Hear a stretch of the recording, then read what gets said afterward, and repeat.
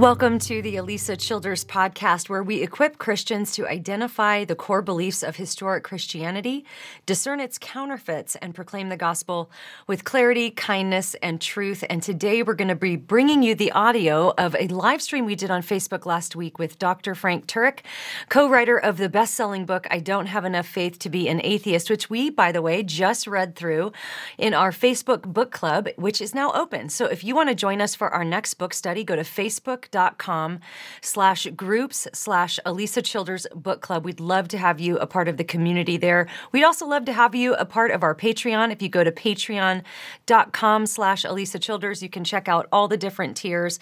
We'd love to see you join us over there. So I want to let you know about a couple of things that we have going on. First of all, if you're not following us on Instagram, head over to Instagram, search at Elisa Childers, because we do a lot of exclusive content on Instagram. We do short videos and reels that just get right to the heart of different claims that come up from progressive Christianity that we can interact with from a biblical worldview. So check out Instagram for that. And I also want to let you know about something I'm very excited about. So after the book Another Gospel came out, I started to receive emails and even comments from people that I met when I was speaking at conferences saying, hey, I wish that there was a way to go through the book Another Gospel with my small group at church. I wish there was a curriculum or some sort of a program that could help equip the people in my church to interact with and answer biblically the claims of progressive Christianity. So I'm really excited to let you know about a 6-week study group curriculum that Tyndale has produced. And I mean, they did such a top-notch job. So what you get is you get 6 weeks worth of videos that we made with an amazing video company. I brought in J. Warner Wallace and John McCrae of the What Do You Mean YouTube channel to help guide you through the book Another Gospel. And then there's a participant guide that has different studies each week that not just helps you to sort of absorb and analyze the information in the book, but also how to really apply it in your real life. And so I'm very excited for that. That's coming this September, so you could go to Tyndale.com. It's also going to be on Amazon very soon. It was on for a minute, and then it got taken off because the release date got moved because of supply chain issues and things like that. But I think September 20th is going to be the final date. So be looking for that, the Another Gospel Participant Guide and DVD Experience. You can find both of those on Tyndale.com. All right, let's get into today's podcast. We invited Dr. Frank Turek to answer the toughest questions that YouTube could throw at him based on his material from the book, I Don't Have Enough Faith to Be an Atheist. Now, a lot of the questions that you're going to hear are coming from the Facebook book club. Again, if you want to join, that's facebook.com/groups/Elisa Childers Book Club. That's one of the perks you get for being in the book club, is that we do a live stream with the author and your questions take priority at the live stream. So here you go. Without any further ado, here's Frank Turek. So now I want to introduce you to one of the greatest apologists alive today. He regularly visits college campuses where he presents the information from his book, I Don't Have Enough Faith to Be an Atheist, and then takes questions from skeptical and atheist college students. So Frank, welcome. We're so glad that you're here to join us. Oops, wait a minute. I got music. There we go. Got a cheer for you.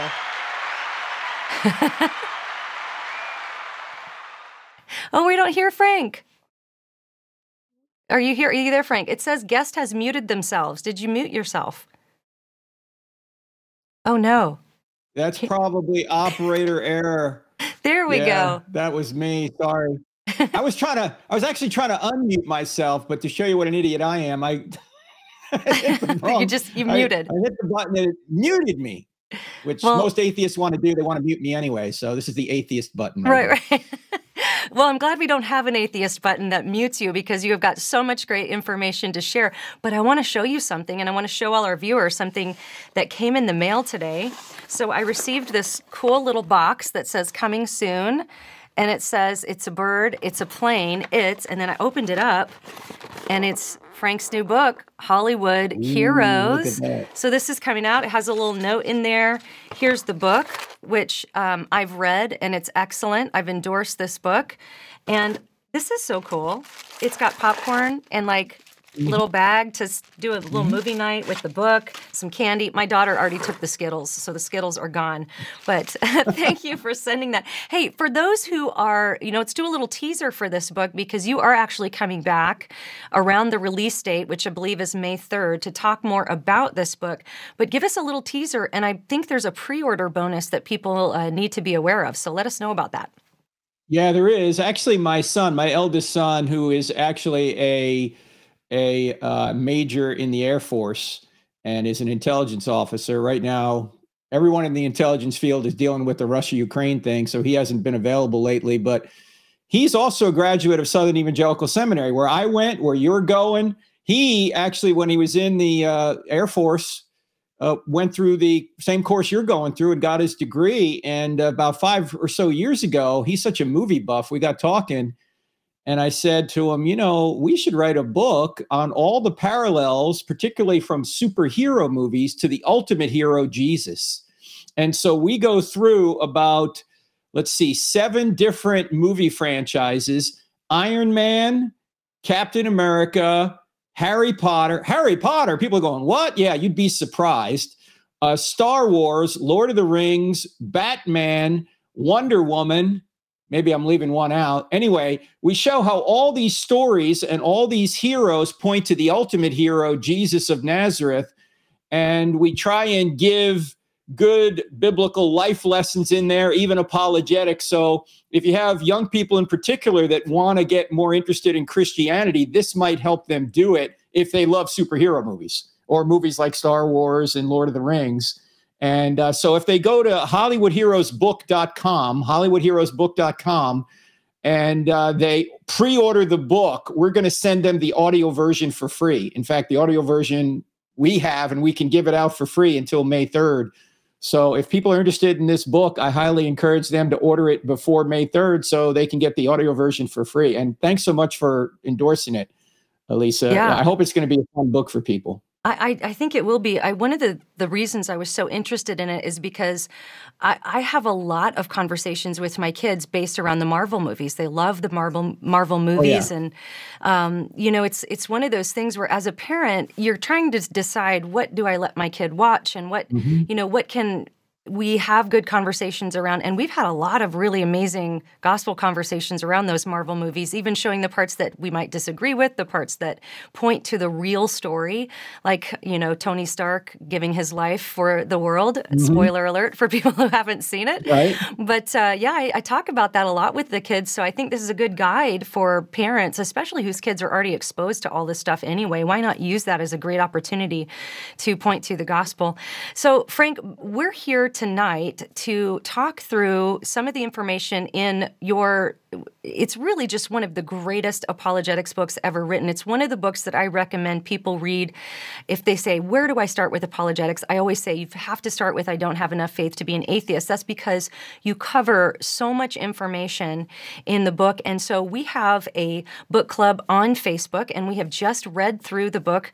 And so at the end of every book that we read, we get to interview the author. So a lot of these questions are going to be coming tonight from the Facebook book club group. And I also want to let people know that if you're watching, you want to be a part of the book club group, after the live stream tonight, the book club will open back up so you can join for the next book that we read. We haven't chosen it yet, but you can go to facebook.com/groups/Elisa Childers Book Club, and you can request membership there. But without any further ado, Frank, we're going to get to some questions here.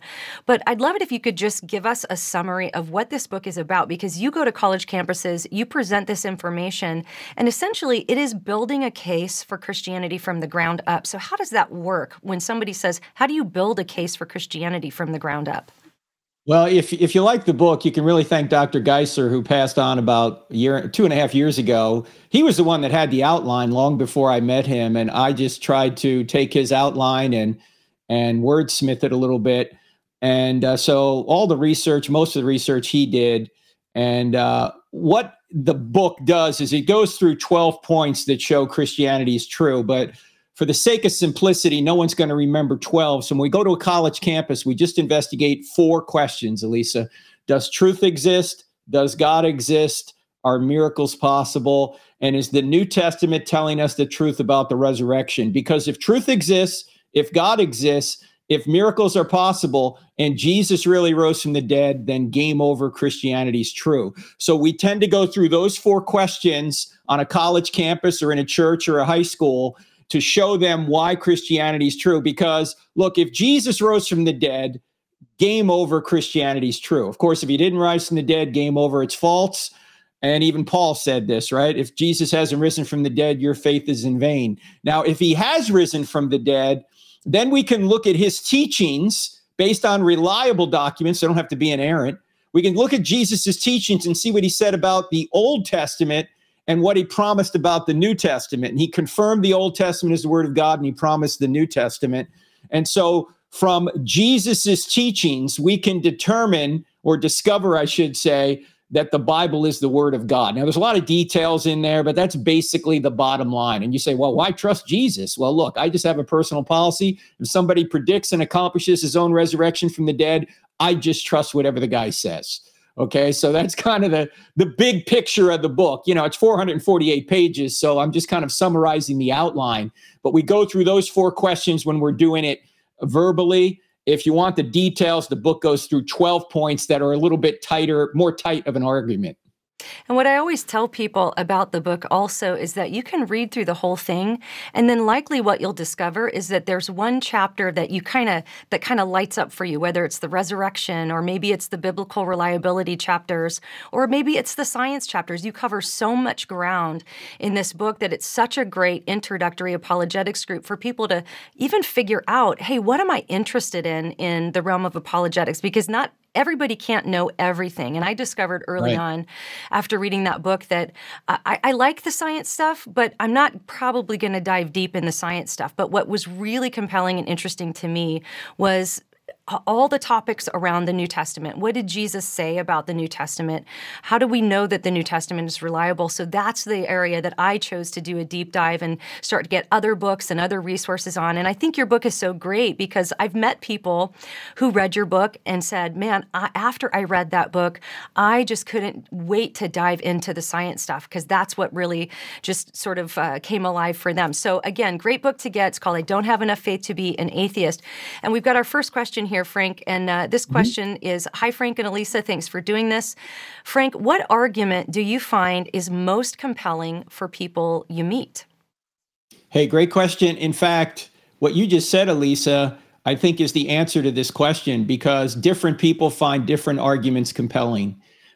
Some people are more interested in the science. Other people are more interested in the moral argument for God. Others have no problem believing that there's a God, but they're not sure that Jesus is God. So then they jump to the New Testament. And so that's kind of one of the approaches that Dr. Geisler always took. It was sort of the classical approach to apologetics. Let's just start with truth. You don't believe truth exists? Let's just start there. And then we can move on to God, then the miracles, then the New Testament and the resurrection.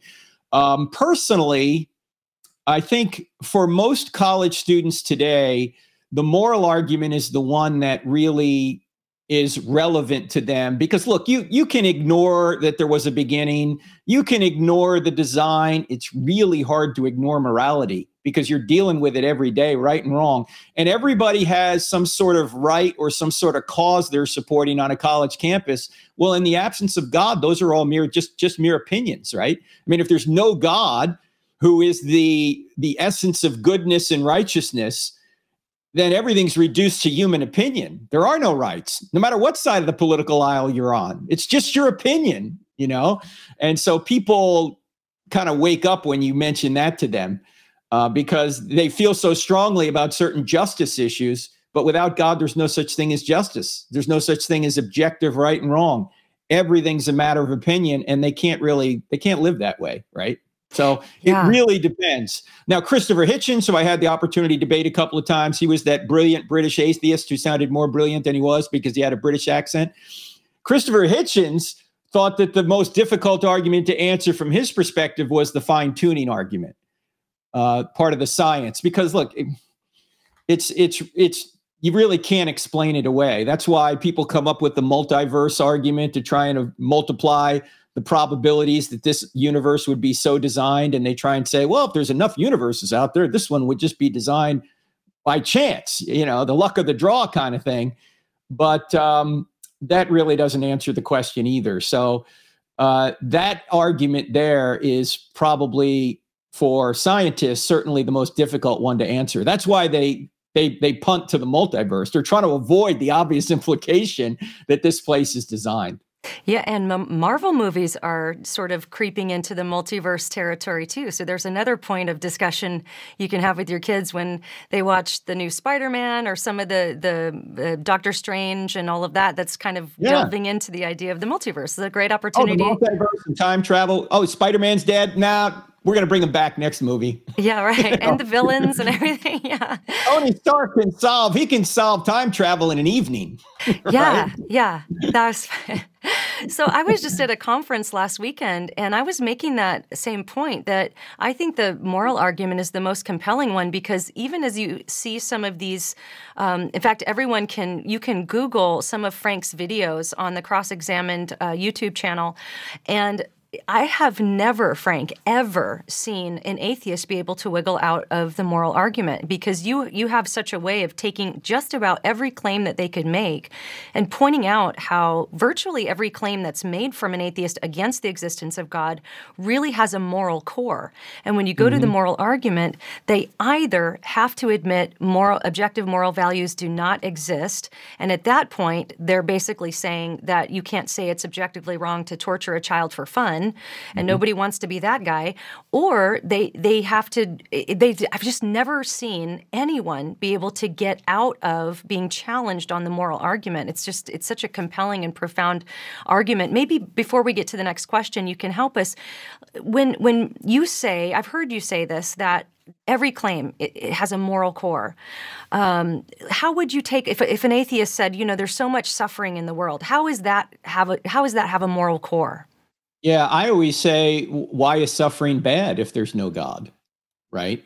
Because there's no good or bad unless God exists, because he is the standard of good. The analogy I like to use, at least lately anyway, is from sports. Why don't we use the sport that the world knows, soccer, right? How do you know that your player scoring a goal is better than a player on the other team scoring a goal? The only way you could know that your team scoring a goal is better is if you know the purpose of the game, right? If there's no purpose to the game, you can't say any goal or non-goal is a good or bad play, because there's no purpose. And in order for you to say a goal for us is good and a goal against us is bad, you have to know the purpose of the game. You have to know that getting more goals is the purpose than having the other team score more goals against you. Without purpose, you can't say here's a good play, here's a bad play. Same thing is true in life. You can't say here's a good way to live or a bad way to live unless you know the overall objective of life, the overall purpose of life. And if there is no God, there is no purpose to life. That's the problem. And so what I find, Elisa, is on college campuses, if they're going to bring up, say, something like, oh, the God of the Old Testament's evil, you have to ask them, by what moral standard are you judging that to be evil? You'd have to have a moral standard in order to say what God does is evil. You'd also have to have a purpose for life to say, well, say God kills the Canaanites. It's wrong to kill people. Okay, but what's the purpose of life? Or why is it wrong to kill people unless there is a purpose to life, right? And is God bound by the same rules we are? We don't have the authority to take life because we're not the creators of life. But of course, God, if he does exist, he has the authority to take life anytime he wants, right? I mean, if God exists and there is an afterlife, people don't die, they just change locations, right? They go from this life to the next life, and it's up to God when that happens. So almost every objection, not all, but almost every objection I discover that the atheists bring has some sort of moral core, or even unbelievers. So they may be theists, but they object to Christianity. What about those that have never heard? That's a moral question. It impugns the morality of God. Why doesn't he get his gospel to everyone? Or why did God create people he knew would go to hell? That's a moral question. There are so many moral questions that presuppose a standard in order to even be brought up. And of course, they need a standard to be answered too. The question is, where does that standard come from? Now, the moral argument doesn't prove the Christian God. It could be the Christian God, but it does show that there has to be some sort of theistic God in order to even bring up these objections for them to have any weight. Here's a question from Facebook. What's the best way you've seen to prepare our young children, elementary and middle school, for the pushback they will feel from the culture as they grow up? Well, I think one thing that you need to teach your kids is the fact that popularity is not your goal. Holiness is. And that's really hard for a kid because as a kid, all you want to do is fit in, right? So you have to really give them the tools to deal with what they're going to come up against. And so I think you need to teach apologetics. You need to teach tactics, Greg Koukl's book, at a very young age. So young people can be armed just with questions. They don't even have to have answers, as you know, Lisa. They could say, well, what do you mean by that? And how'd you come to that conclusion? Why do you think that's true? Right? We can make a bunch of little Greg Koukls around. The kids could protect themselves, right? Yeah, right. Greg is so good at it. Hey, I want to go back to something that we just talked about, and that is morality, which is right up your alley. It seems to me, and you would know better than me, but it sure seems to me this whole quest for progressive Christianity, this whole transition into progressive Christianity, these people who are deconstructing their Christian faith are really reconstructing another faith. And it's mostly morality driven. In other words, they don't like some of the things that they think Christianity requires them to believe from a moral perspective. And so they're rejecting that and establishing their own worldview that has its own moral commands. Yeah. And much of that has to do with sexuality, as you well know. It really does. In fact, as many of our viewers today know, I'm researching and writing a book with Tim Barnett of Red Pen Logic right now about deconstruction. And in all of our research, one of the things, and you know, there's a big overlap between progressive Christianity and deconstruction, because obviously if somebody becomes a progressive Christian, they go through a process of deconstruction, although not everybody who goes through deconstruction ends up as a progressive Christian. But there's overlap. And the thing that is just that it seems that all of the deconstruction movement is united on is it's this moral quest. It's basically no longer are people really interested in which beliefs are true. And many of them will outright say this. In fact, they will impugn evangelicals for being so worried about what's true. But they want to know what's good, what's oppressive, what's not oppressive. And so, you know, this is where the moral argument comes in, because you have to actually presuppose a moral standard of good by which to say that historic Christianity, or even something like the atonement of Jesus, penal substitutionary atonement, is immoral, which many in those camps believe that that is an immoral teaching, because it implicates the moral character of God, who would require the blood sacrifice of his only son. And so that's a belief. And many of the beliefs are surrounding sexuality are beliefs that they believe are oppressive to people. And so it's really no longer about what beliefs are true, but which ones we think are morally good and which ones are, you know, leading us according to our own moral compass or our own thoughts to something like healing and wholeness.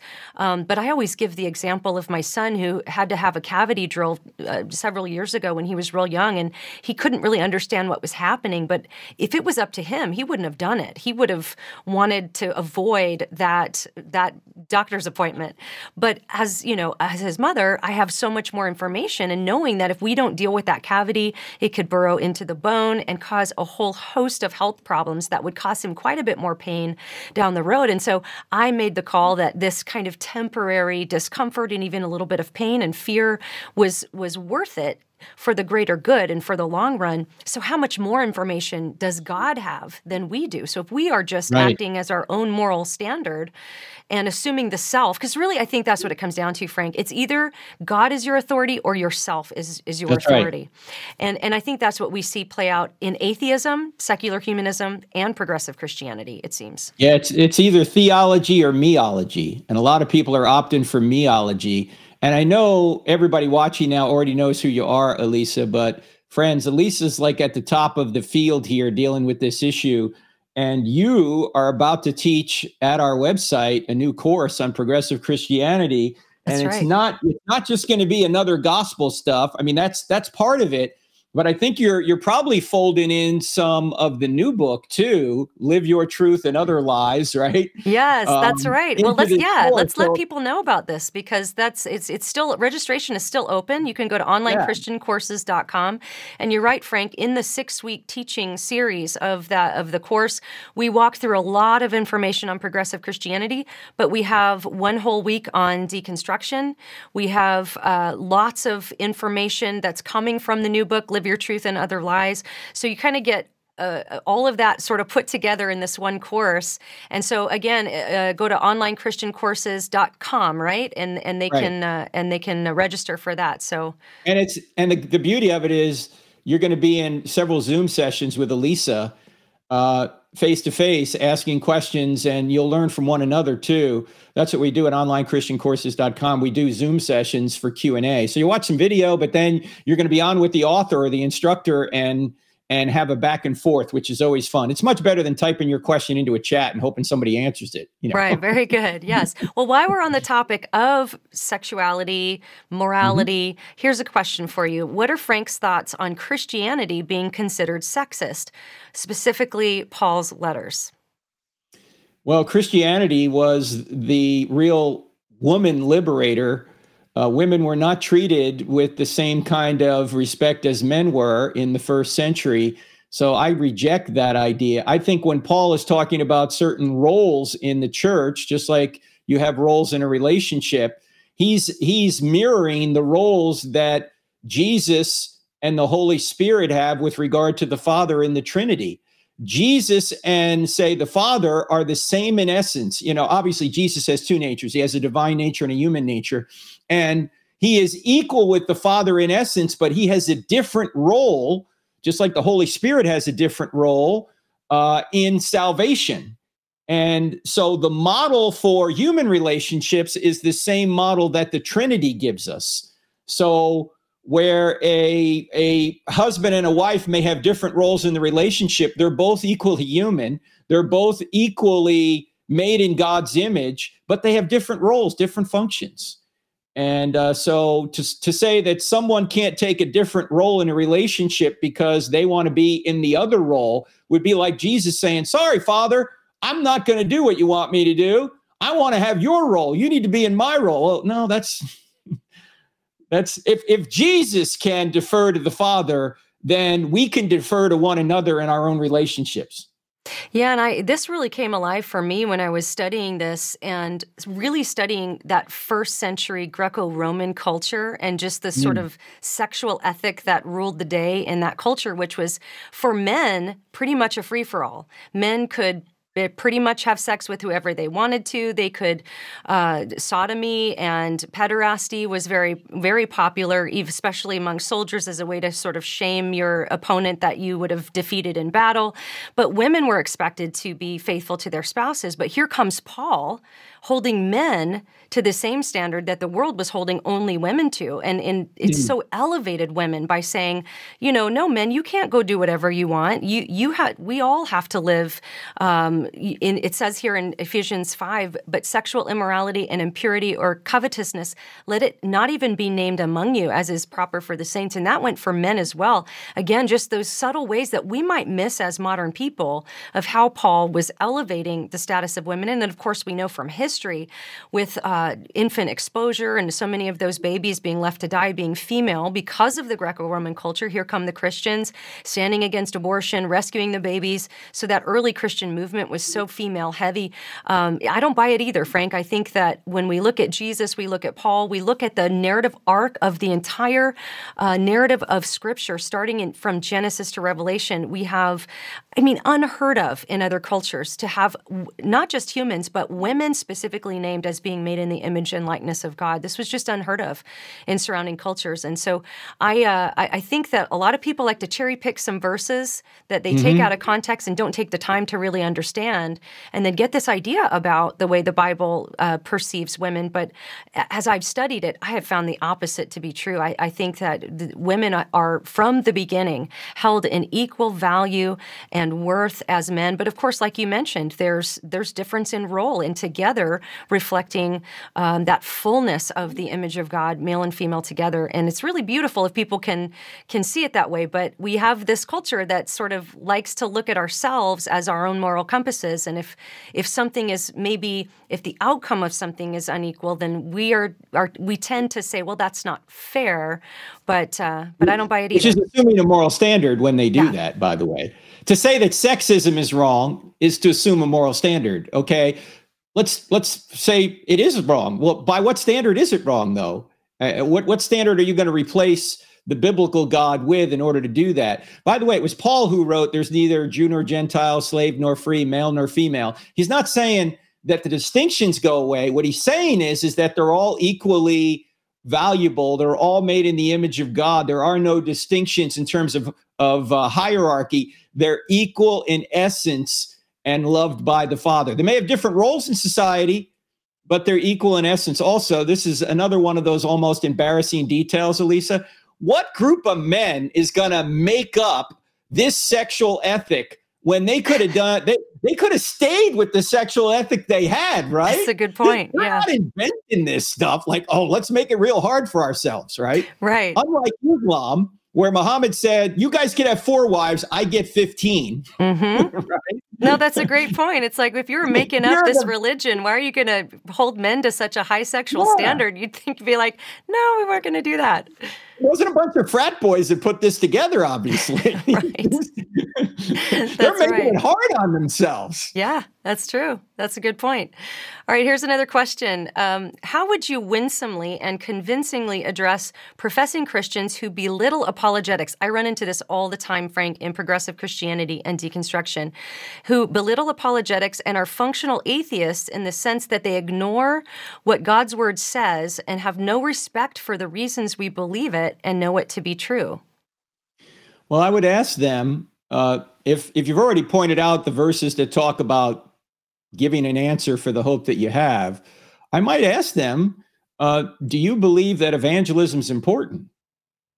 Oh, you do? Okay, well, what if you say run up against a Muslim who already believes in God? Why should the Muslim believe in the New Testament and not the Quran? I mean, what evidence are you going to bring to bear?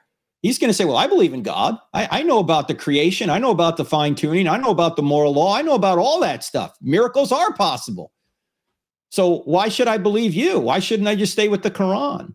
If you don't get to apologetics, you're never going to be able to differentiate between what the Muslim believes and what the Christian believes. So that's number one. Number two, why don't we keep this plan up where we lose 75% of our kids as soon as they leave the home by not equipping them with evidence, by not equipping them with the truth? I mean, the easiest way to get picked off in a war is to not know you're in one.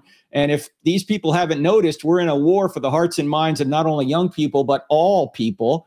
And when you lose 3 out of 4 young people after they leave the home, actually, many of them, as you know, Elisa, are checking out before they actually leave the home because they have this thing that's informing them with all sorts of misinformation.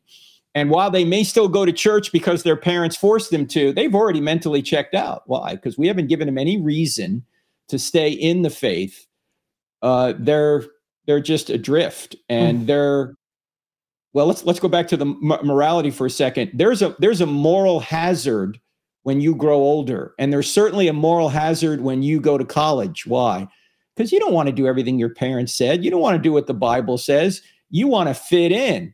You want to go out there and have fun. So you have a moral incentive to look for holes in the Bible and in the Christian worldview so you can go do your own thing. And if you haven't equipped young people with the evidence, sure, they can leave even if they know the evidence, but it's really hard to walk away from what you know is true. It's easy to walk away from something you've doubted your whole life. It's harder to walk away from something you know beyond a reasonable doubt is true. So I would just point out the practicalities of apologetics to them. It's good. So here's another question. Love the book and the amount of detail included in each topic. If you were writing this book today, would you include any additional topics or change any approaches to any of the questions? Well, 2 things off the top of my head we would address, and this has come out since we wrote the book. this atheist idea that they lack a belief in God, right? And here's the fastest way of dealing with someone who says they lack a belief in God. Just ask them this question. Here's the proposition. God exists. Do you agree with that proposition? Do you disagree with that proposition? Or don't you know? You just don't know. If they say they agree, then obviously they're a theist. If they say they disagree, they're an atheist. If they say they don't know, they're an agnostic. Just about every atheist I asked that question of, Elisa, says, oh, I don't know. I said, okay, well, you're an agnostic then, right? This idea that you lack a belief in God, first of all, doesn't really say anything about whether or not God exists. It's just a statement about your psychological state. You know, if I lack a belief that that Jupiter exists, okay, that's just telling you about my psychology. It's not telling you whether or not Jupiter's really out there, right? Yeah. That's the question we're interested in. Is Jupiter really out there? Is God really out there? So saying you lack a belief doesn't really say anything. And there's several other reasons why that's a silly way of arguing. I know why they argue that way. They don't want to have any burden of proof. But we would include that. And I would also probably talk more about what I say verbally now when we talk about the New Testament. And it kind of shocks people a little bit when I say this, but I think it's true. I say that Christianity is not true because a series of documents we put under one binding we call the Bible says it's true. In fact, Christianity would be true even if the Bible never existed. And people go, what? How can that be? Because everyone thinks this whole thing is predicated on the Bible. No, what's predicated on the Bible, or the Bible tells us that it's true, but the Bible, if the Bible had never been written, it would still be true. We just wouldn't know it, because I asked them, how did Christianity originate? Did it originate with a book, or did it originate with an event? It originated with an event, the resurrection. There would be no book or series of books we call the New Testament unless the resurrection occurred, because you wouldn't have first century people who thought they were God's chosen people. Remember, all the writers of the New Testament, with the exception of Luke, were all Jews. They already thought they were God's chosen people. You would not have these people inventing a resurrected Jesus, a man who claimed to be God, which they thought was blasphemy, and they didn't think someone could rise from the dead in the middle of time. They thought somebody would rise from the dead at the end of time, but not in the middle of time. So you wouldn't have people inventing this. Certainly, they wouldn't invent it and they wouldn't invent something that would get them kicked out of the synagogue and then beaten, tortured, and killed either, right? So this is not an invented story. And so I normally say to people, do you realize that there were thousands of Christians before a line of the New Testament was ever written? And they say, well, Frank, how could you be a Christian without the book of Romans? Wait a minute. I mean, was Paul a Christian before he wrote the book of Romans? Of course he was. That's why he wrote the book of Romans, because he already was a Christian, right? Yeah. John was a Christian before he wrote the Gospel of John, because Jesus appeared to him. He witnessed Jesus. So they're writing what they already know to be true. They're writing it. It just shows us that it's true, but it's true prior to them writing it. This is why I like to say that the New Testament writers did not create the resurrection. The resurrection created the New Testament writers. And so I would be more explicit about that. I would fold in some of our friend J. Warner Wallace's material from Cold Case Christianity about conspiracy theories and how there's really only 3 reasons to make up a conspiracy: to get sex, money, or power. And when you look at the New Testament writers, like, they didn't get real popular with the ladies for saying Jesus had resurrected from the dead, right? They didn't get money. They weren't 21st century prosperity gospel preachers. They didn't get power. They got the opposite. They got persecuted. So there's no motive to invent this. These people paid with it with their lives, and there's no motive to invent it. So those are the 2 major things I would add or adjust a little bit in the book. There's probably others, but those are the 2 big things off the top of my head. That's good. And I'd like to camp there on the Bible for a moment, because I don't want anyone to misunderstand you. We have listeners and viewers who probably come from different apologetic camps, the presuppositional camp and the evidential camp. Frank and I are evidentialists. We build classic case for Christianity. And so Frank is a great defender of the doctrine of inerrancy of the Bible. And it's the difference between presuppositionalism and evidentialism is how you get there.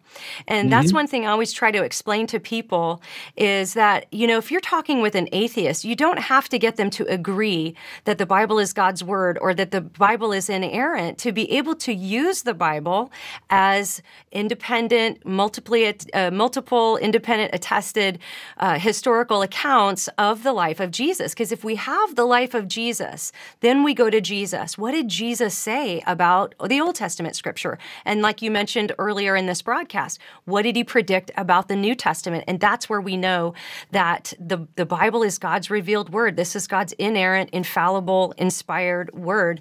And so I think a lot of times, especially in the keyboard warrior culture, people sort of, they don't really listen to what you're saying, and they might think, oh, well, Frank is saying that, the earliest Christians didn't have a Bible, so it doesn't really matter. No, it's not at all what he's saying. But what he's saying is that without the resurrection of Jesus, it wouldn't matter what books we had, because like Paul said, if Christ has not been raised, your faith's in vain and you're still in your sins. And so Jesus rising from the dead basically proved everything he said to be true. And he's the guy that said, this is the word of God. And so it's really just a matter of the methodology of getting there. Whereas in the presuppositional camp, you more kind of start with the presupposition that the Bible is the word of God and reason from there. And, we both know and love great presuppositionalists as well. And I think there's value in both. But it's just sort of, would you agree it's more like the methodology of getting to the Bible being the inspired word of God? Yeah, and that's what I don't have enough faith to be an atheist does. It takes you logically all the way to the conclusion the Bible is the inerrant word of God. But what I'm saying is, as you just said, you don't need to convince somebody that the Bible is the inerrant word of God to show them that Christianity is true. Right. That's a conclusion after you've accepted Christ. Then you can keep going and get to the point where you say, okay, the Bible is the inerrant word of God. But you don't have to put that high bar to get somebody to believe that Jesus rose from the dead. In fact, when the apostles were going around converting people, either Jews to Christianity or pagans to Christianity, they didn't say, hey, in order for you to become a Christian, you have to believe the entire Old Testament is the word of God. No, they were giving evidence for the resurrection. See, that I guess I could say it this way. Inerrancy is not a premise. Inerrancy is a conclusion. You don't start with inerrancy. You end with inerrancy. And even if you don't get all the way to inerrancy, you can still be a Christian. I just think that people who don't believe in inerrancy are disagreeing with Jesus, and it's never a good place to disagree with Jesus, okay? Right. But you can still be saved and not believe in inerrancy. Yeah. Yes, and I have a blog post on my site I just pulled up because when I was first studying all this stuff, this blew my mind, Frank, that even if you never opened a Bible and all you had were the 10 or so non-Christian historical sources about Jesus within about 150 to 200 years of his life, if that's all you had, you could know that Jesus was known to be wise and virtuous. He had a brother named James. He was known to perform miracles. He was crucified under Pontius Pilate. His crucifixion was accompanied by darkness and an earthquake.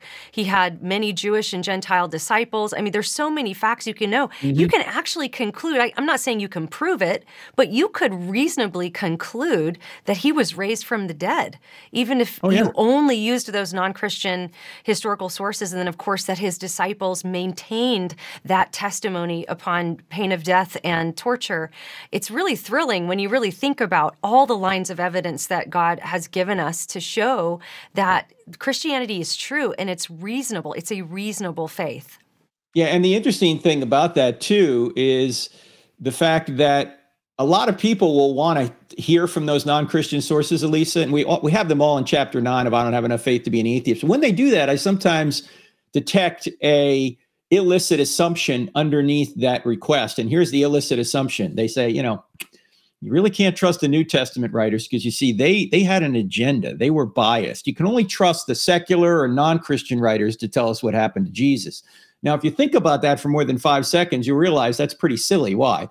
Because what did the New Testament Jewish writers have to gain by saying Jesus had resurrected from the dead? They had nothing to gain from a temple perspective, everything to lose, right? They got beaten, tortured, and killed for saying this was true after they got kicked out of the synagogue. So this is not, there's no motive to invent this. If I'm going to believe anybody, I'm going to believe the eyewitnesses. They were there and they had every motive to say it wasn't true, not every motive to say it was true. So I get the idea of people saying, oh, you need non-Christian writers to validate it. We've got those, but you don't need them. It's the Jewish writers who had everything to lose by saying it was true, and they said it was true anyway. That's right. All right, question. I recently saw a meme that said this person could not believe in a God who would cause suffering, meaning Job, just to win a bet with the devil. How would you respond to that? I would ask, by what moral standard are you judging God for that? And I would also ask them, have you ever allowed your children to go through any sort of pain and suffering for a reason? In fact, Elisa, you just brought it up earlier in the program, right? You were pointing out about going to the dentist, right? That you got to take your kid to the dentist sometimes, and the kid doesn't want to do it, but the kid's going to have to do it for a greater good. So it presupposes a moral standard, number one. Number two, we do that with our own kids. Sometimes we allow them to go through difficulty in order to bring forth the greater good. Number three, when we see something that we don't quite understand, we can't see, why would God allow such a thing to happen?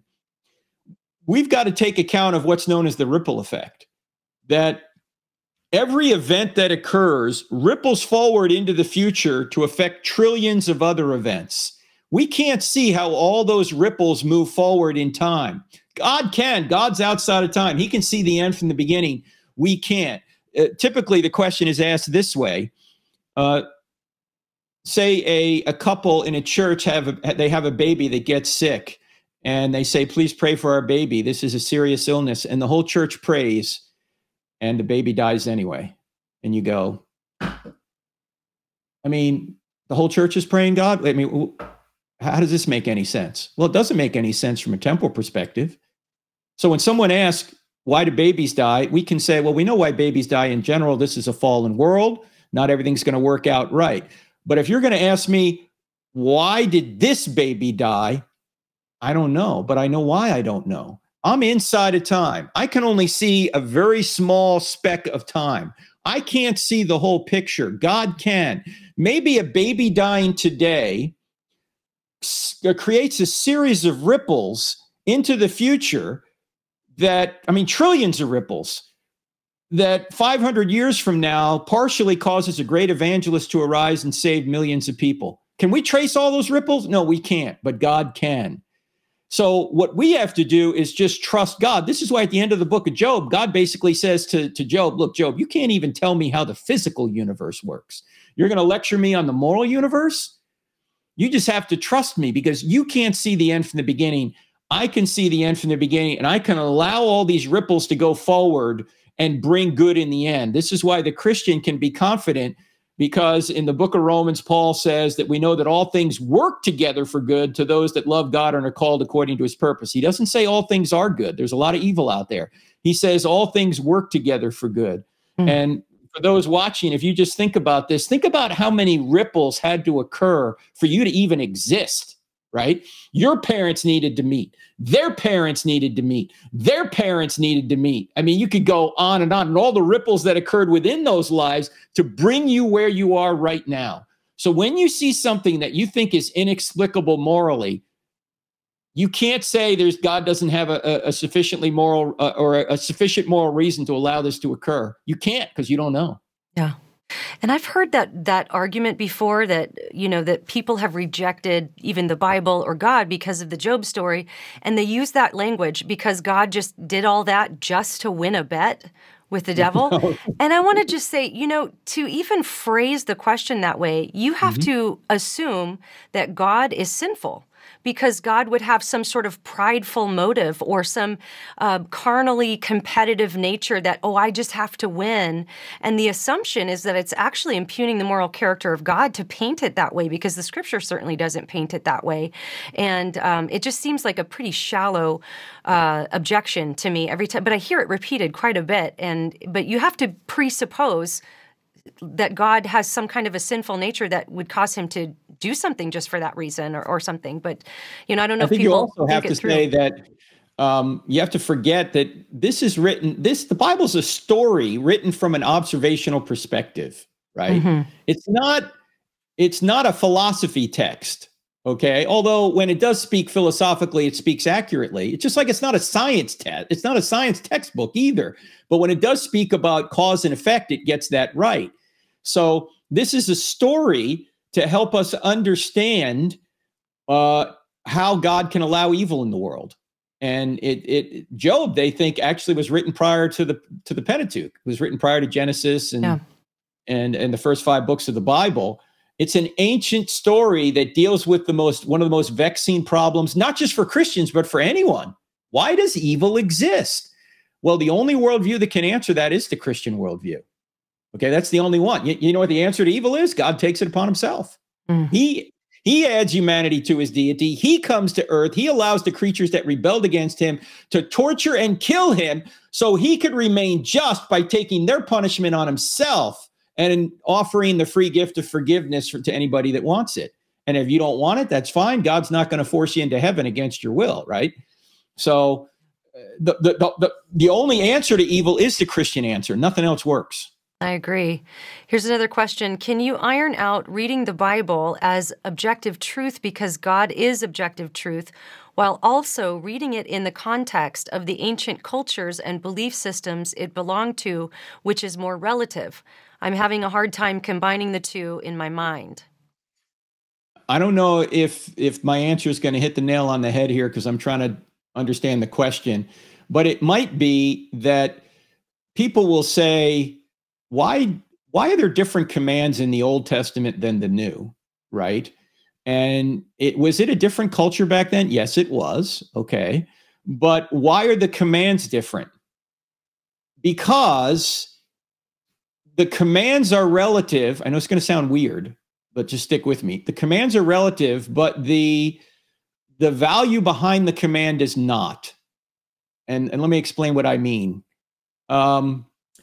Say some of the Old Testament commands like don't eat shrimp, stay away from mixed fabrics, the part of the ceremonial law, these kind of things.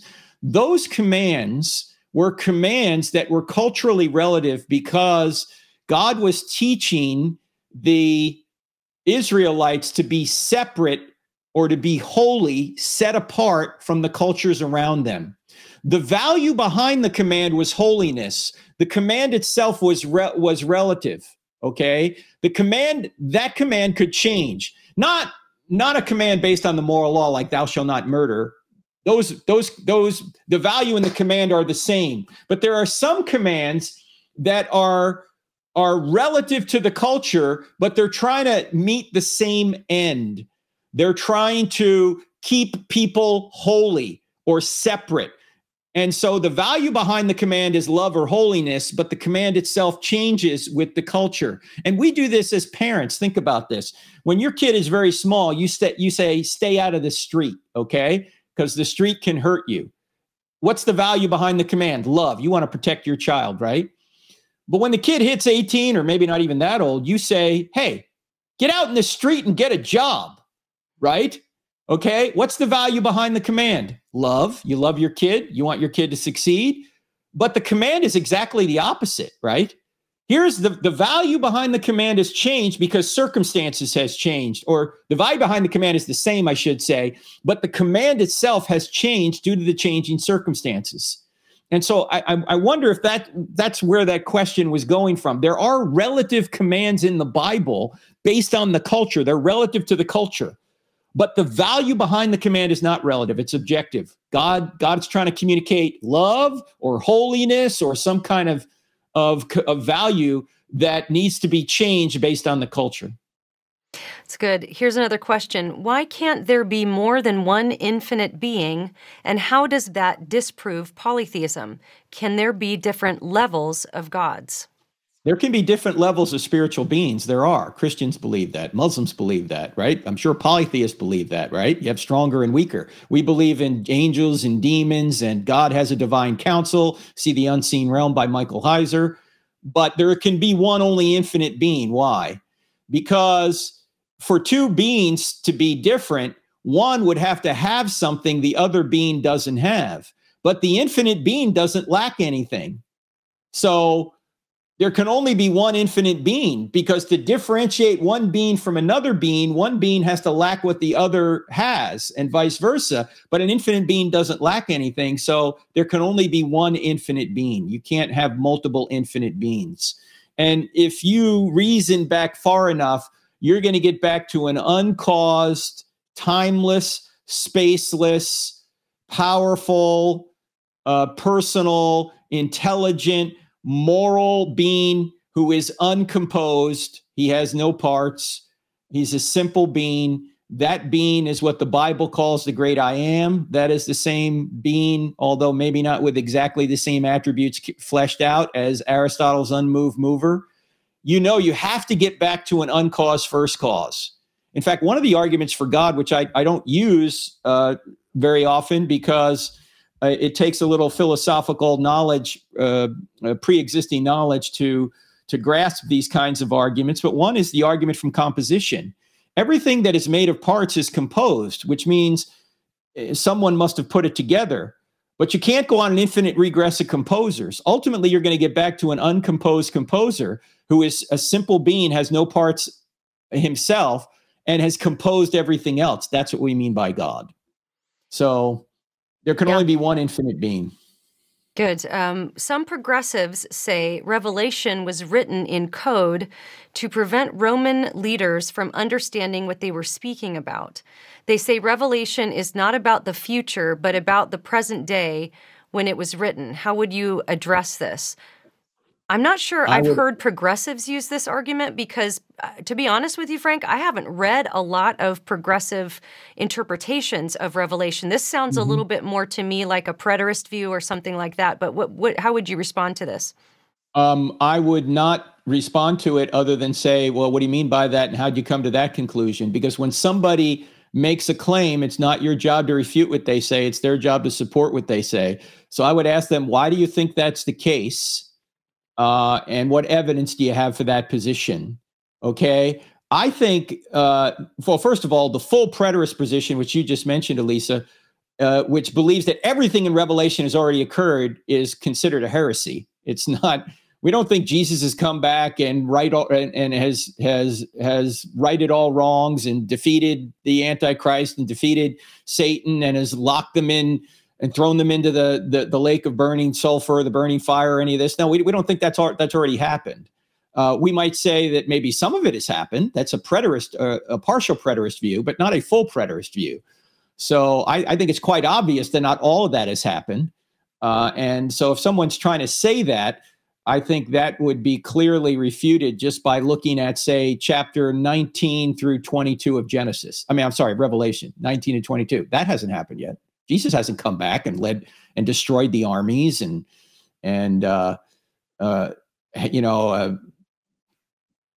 bifurcated heaven and hell and thrown the beast and the Antichrist into the lake of sulfur. And we're not in a new heavens and new earth yet. So how could you ever say all that's happened yet? I don't understand why that's even a viable position. Yeah. All right, here's a question about the moral law. Moral law, Genesis 3:15, I will put enmity between you and the woman and between your offspring. Could the enmity be the moral law written on our hearts? I would need more clarification, but I don't think so. The enmity is the fact that there is going to be opposition between the offspring of Satan and the offspring of Eve.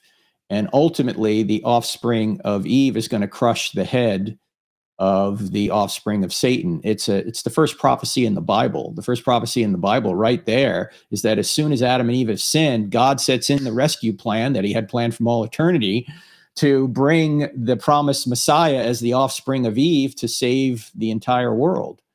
So I don't think it has anything to do with the moral law, other than the moral law is necessary for us to know we need a savior, because if there is no morality, there is no sin. And if there's no sin, you don't need a savior. Yeah. All right, we'll take a couple more. We're about out of time, but let's go here to Paul Murray on YouTube. How is it just for Christ to take our place. An atheist friend sees this as being incredibly unjust, especially given God is supposed to be perfectly just. Well, Paul unpacks this clearly in Romans 3:26 when he says, so as to be just and the justifier, the one who has faith in Jesus, Christ died for our sins. Christ wasn't forced to the cross. Christ voluntarily went to the cross. And this, I want to hear your insights on this, Elisa, because this goes right to the denial of the atonement. These people are trying to say, oh, it's unjust for God to punish Jesus in our place. Not if Jesus takes our punishment on himself. A story I often tell when I go to a college campus is the story of Michael Monsoor, the United States Navy SEAL, who was on a roof in Ramadi on September 29th, 2006, and he had two Navy SEALs lying in the sniper-prone position next to him when an insurgent threw a grenade up on the roof, and it hit Monsoor in the chest, and it fell to his feet. He had only a split second to make a decision. There was a doorway behind him that he could have leapt through and saved himself.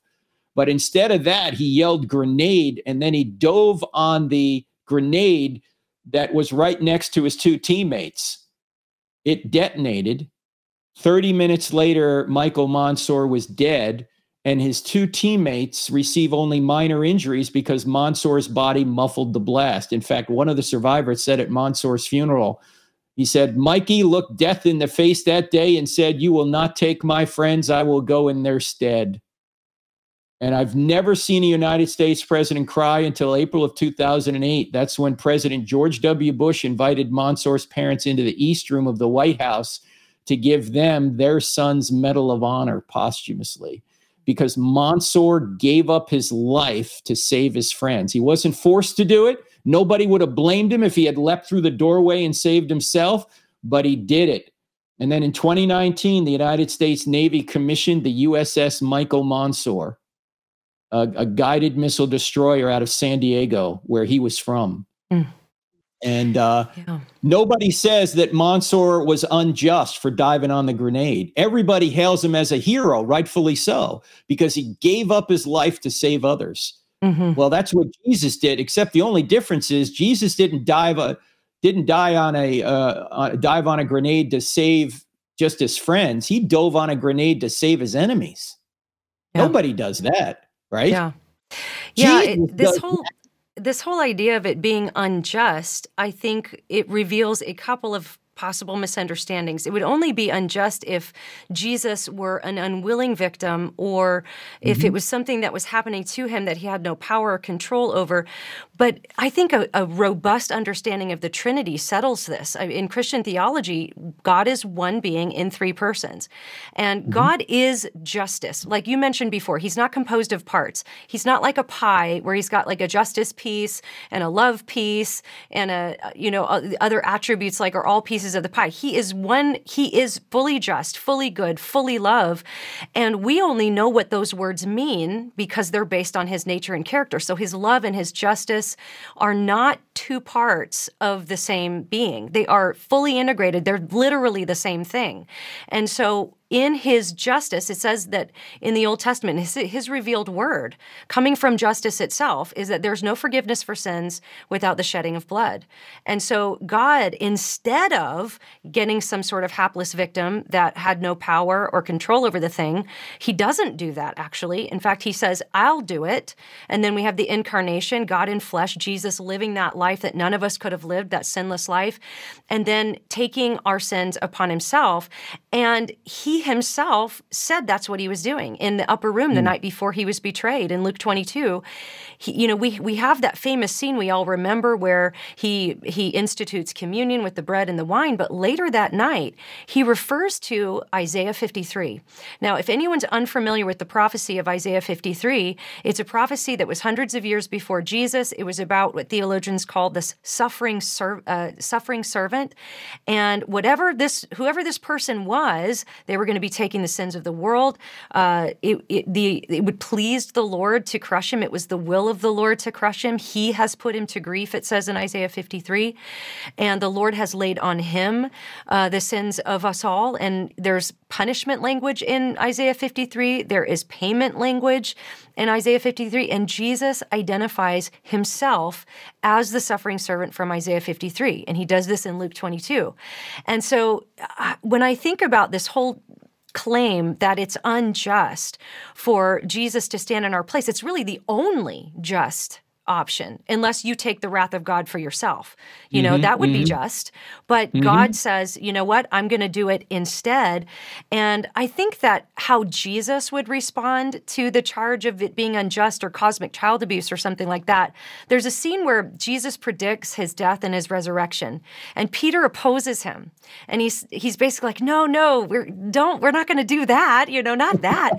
And Jesus, what does he say? He says, "Get behind me, Satan, for you have your mind on the things of earth and not on things of heaven or of the Lord." I don't have it right in front of me. But I think that's what Jesus would say when we say, well, it's unjust. He would say, you have your mind on things on earth. You don't have your mind on heavenly things if that's what you think. And so Justice himself would say, no, it's not unjust. And I think that's who we go with. And again, as you mentioned earlier, he's the guy that raised himself from the dead. So we do what he says when it comes to all this stuff.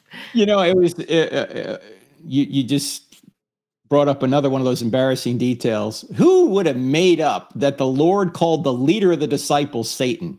Right.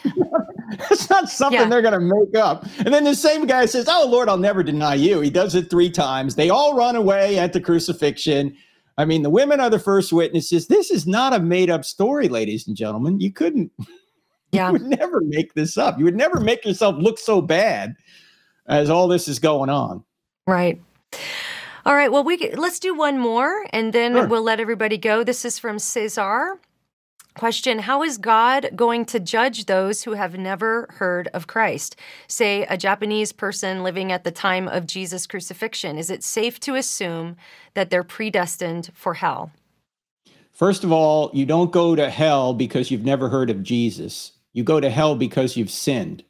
It would be like saying, I died because I didn't go to the doctor. No, you died because you had a disease. Now, maybe you could have prevented dying by going to the doctor, just like you could prevent eternal death by going to the great physician. But the reason you're dying is because you have a disease. And the reason we go to hell is because we've sinned. Now, notice this question is another moral question, Elisa. There's a moral core behind this, saying, well, it's somehow immoral for God if he doesn't get his gospel to everyone. Now, I have a long answer that you can go to our YouTube channel and see, but in the interest of time, I'll kind of give you the short answer here. We know that people were saved without knowing the name of Jesus prior to Christ. Nobody knew the name of Jesus prior to Christ. They were saved by just trusting in Yahweh. Is it possible philosophically that people could still be saved that way today? Yeah, philosophically it's possible. Sure seems, though, that the Bible seems to say you need to know the name. Well, what about those that have never heard the name? Well, we know people who hear the gospel and don't believe it, right? Several people that you probably know, maybe many people watching right now. You've heard the gospel, but you don't believe it. Well, it could be that those that never hear the gospel wouldn't have believed it anyway.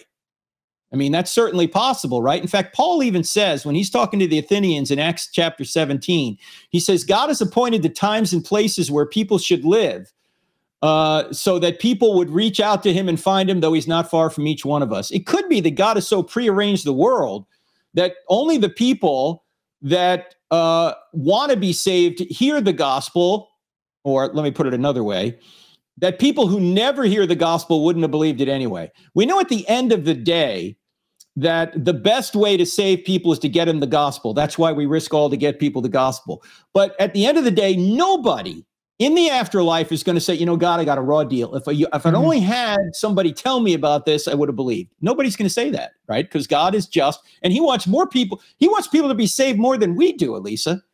And if he wants all to be saved and some people aren't saved, it's largely because they don't want to be saved. But we have been given the privilege and the dignity of causality to get people the gospel. And that's why we risk all to get people the gospel.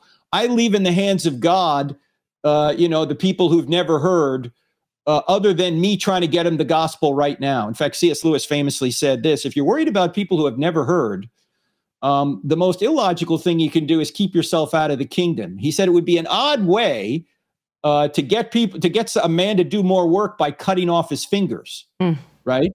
What you want to do, if you're concerned about the people that have never heard, is join the body of Christ and spread the gospel to them. That's what you want to do, right? Yeah. You don't want to stand outside and going, well, I just can't see how this could be fair, right? Right. First of all, you're assuming a moral standard. And secondly, you know that God, since he is infinitely just and infinitely loving, is not going to be fair or is not going to be unfair in the afterlife. That's right. There's really only two things you can get in the afterlife. You can either get justice. None of us want that. Or you can get grace. That's it. Yeah. And so I want to tell people the story of grace. That's right. And I think this question is so clearly answered in my view in Romans 1.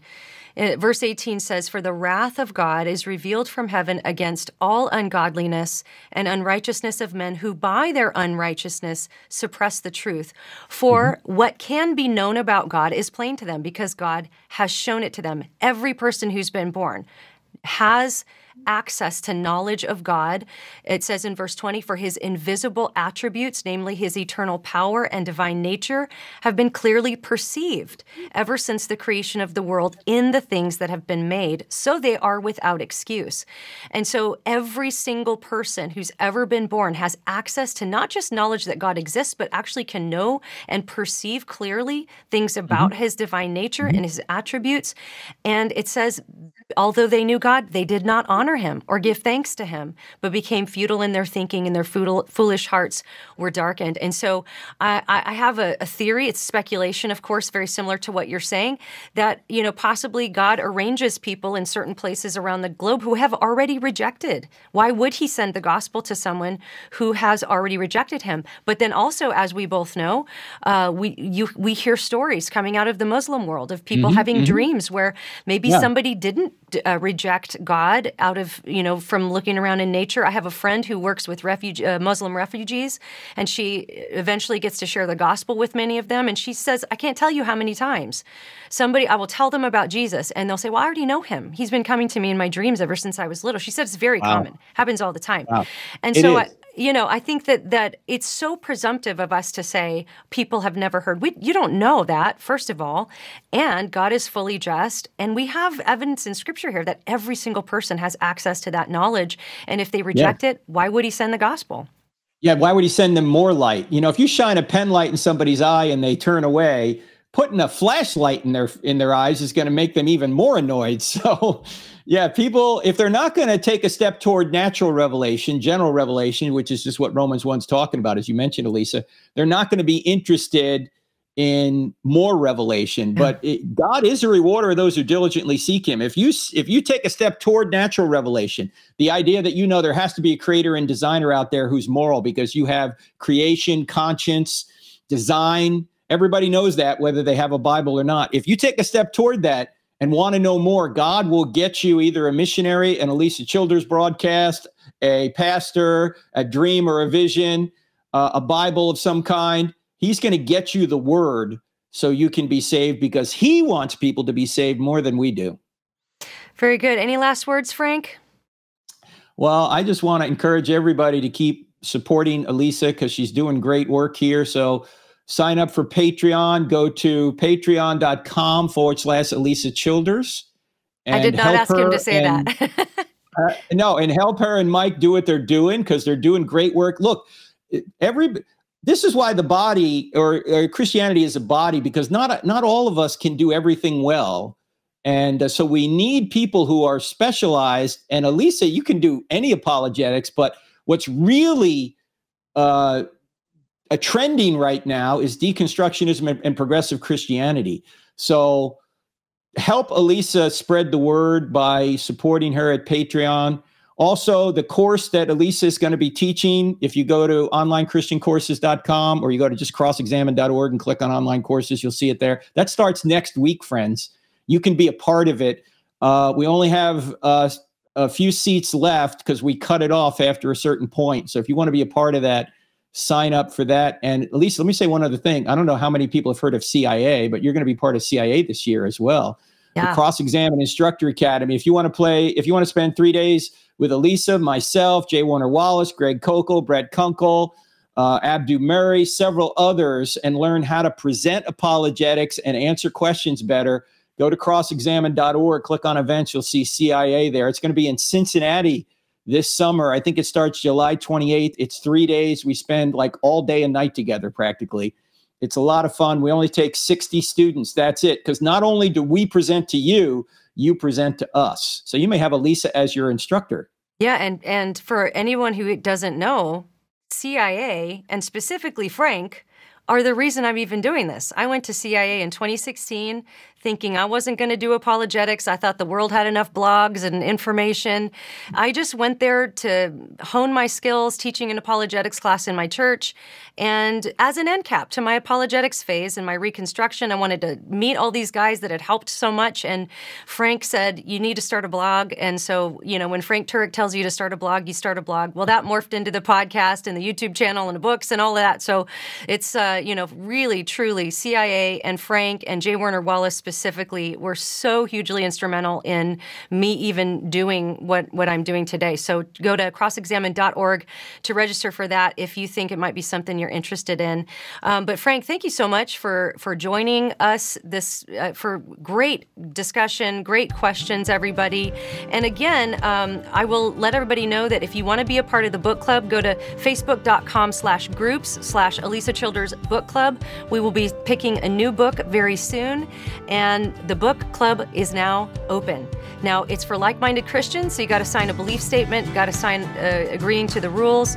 This is not a debate club. These are Christians who want to learn and grow and walk through books together. So again, facebook.com/groups/Elisa Childers Book Club. Frank, thank you so much, and everybody have a great night, and we'll see you next time. Thanks, guys. See you.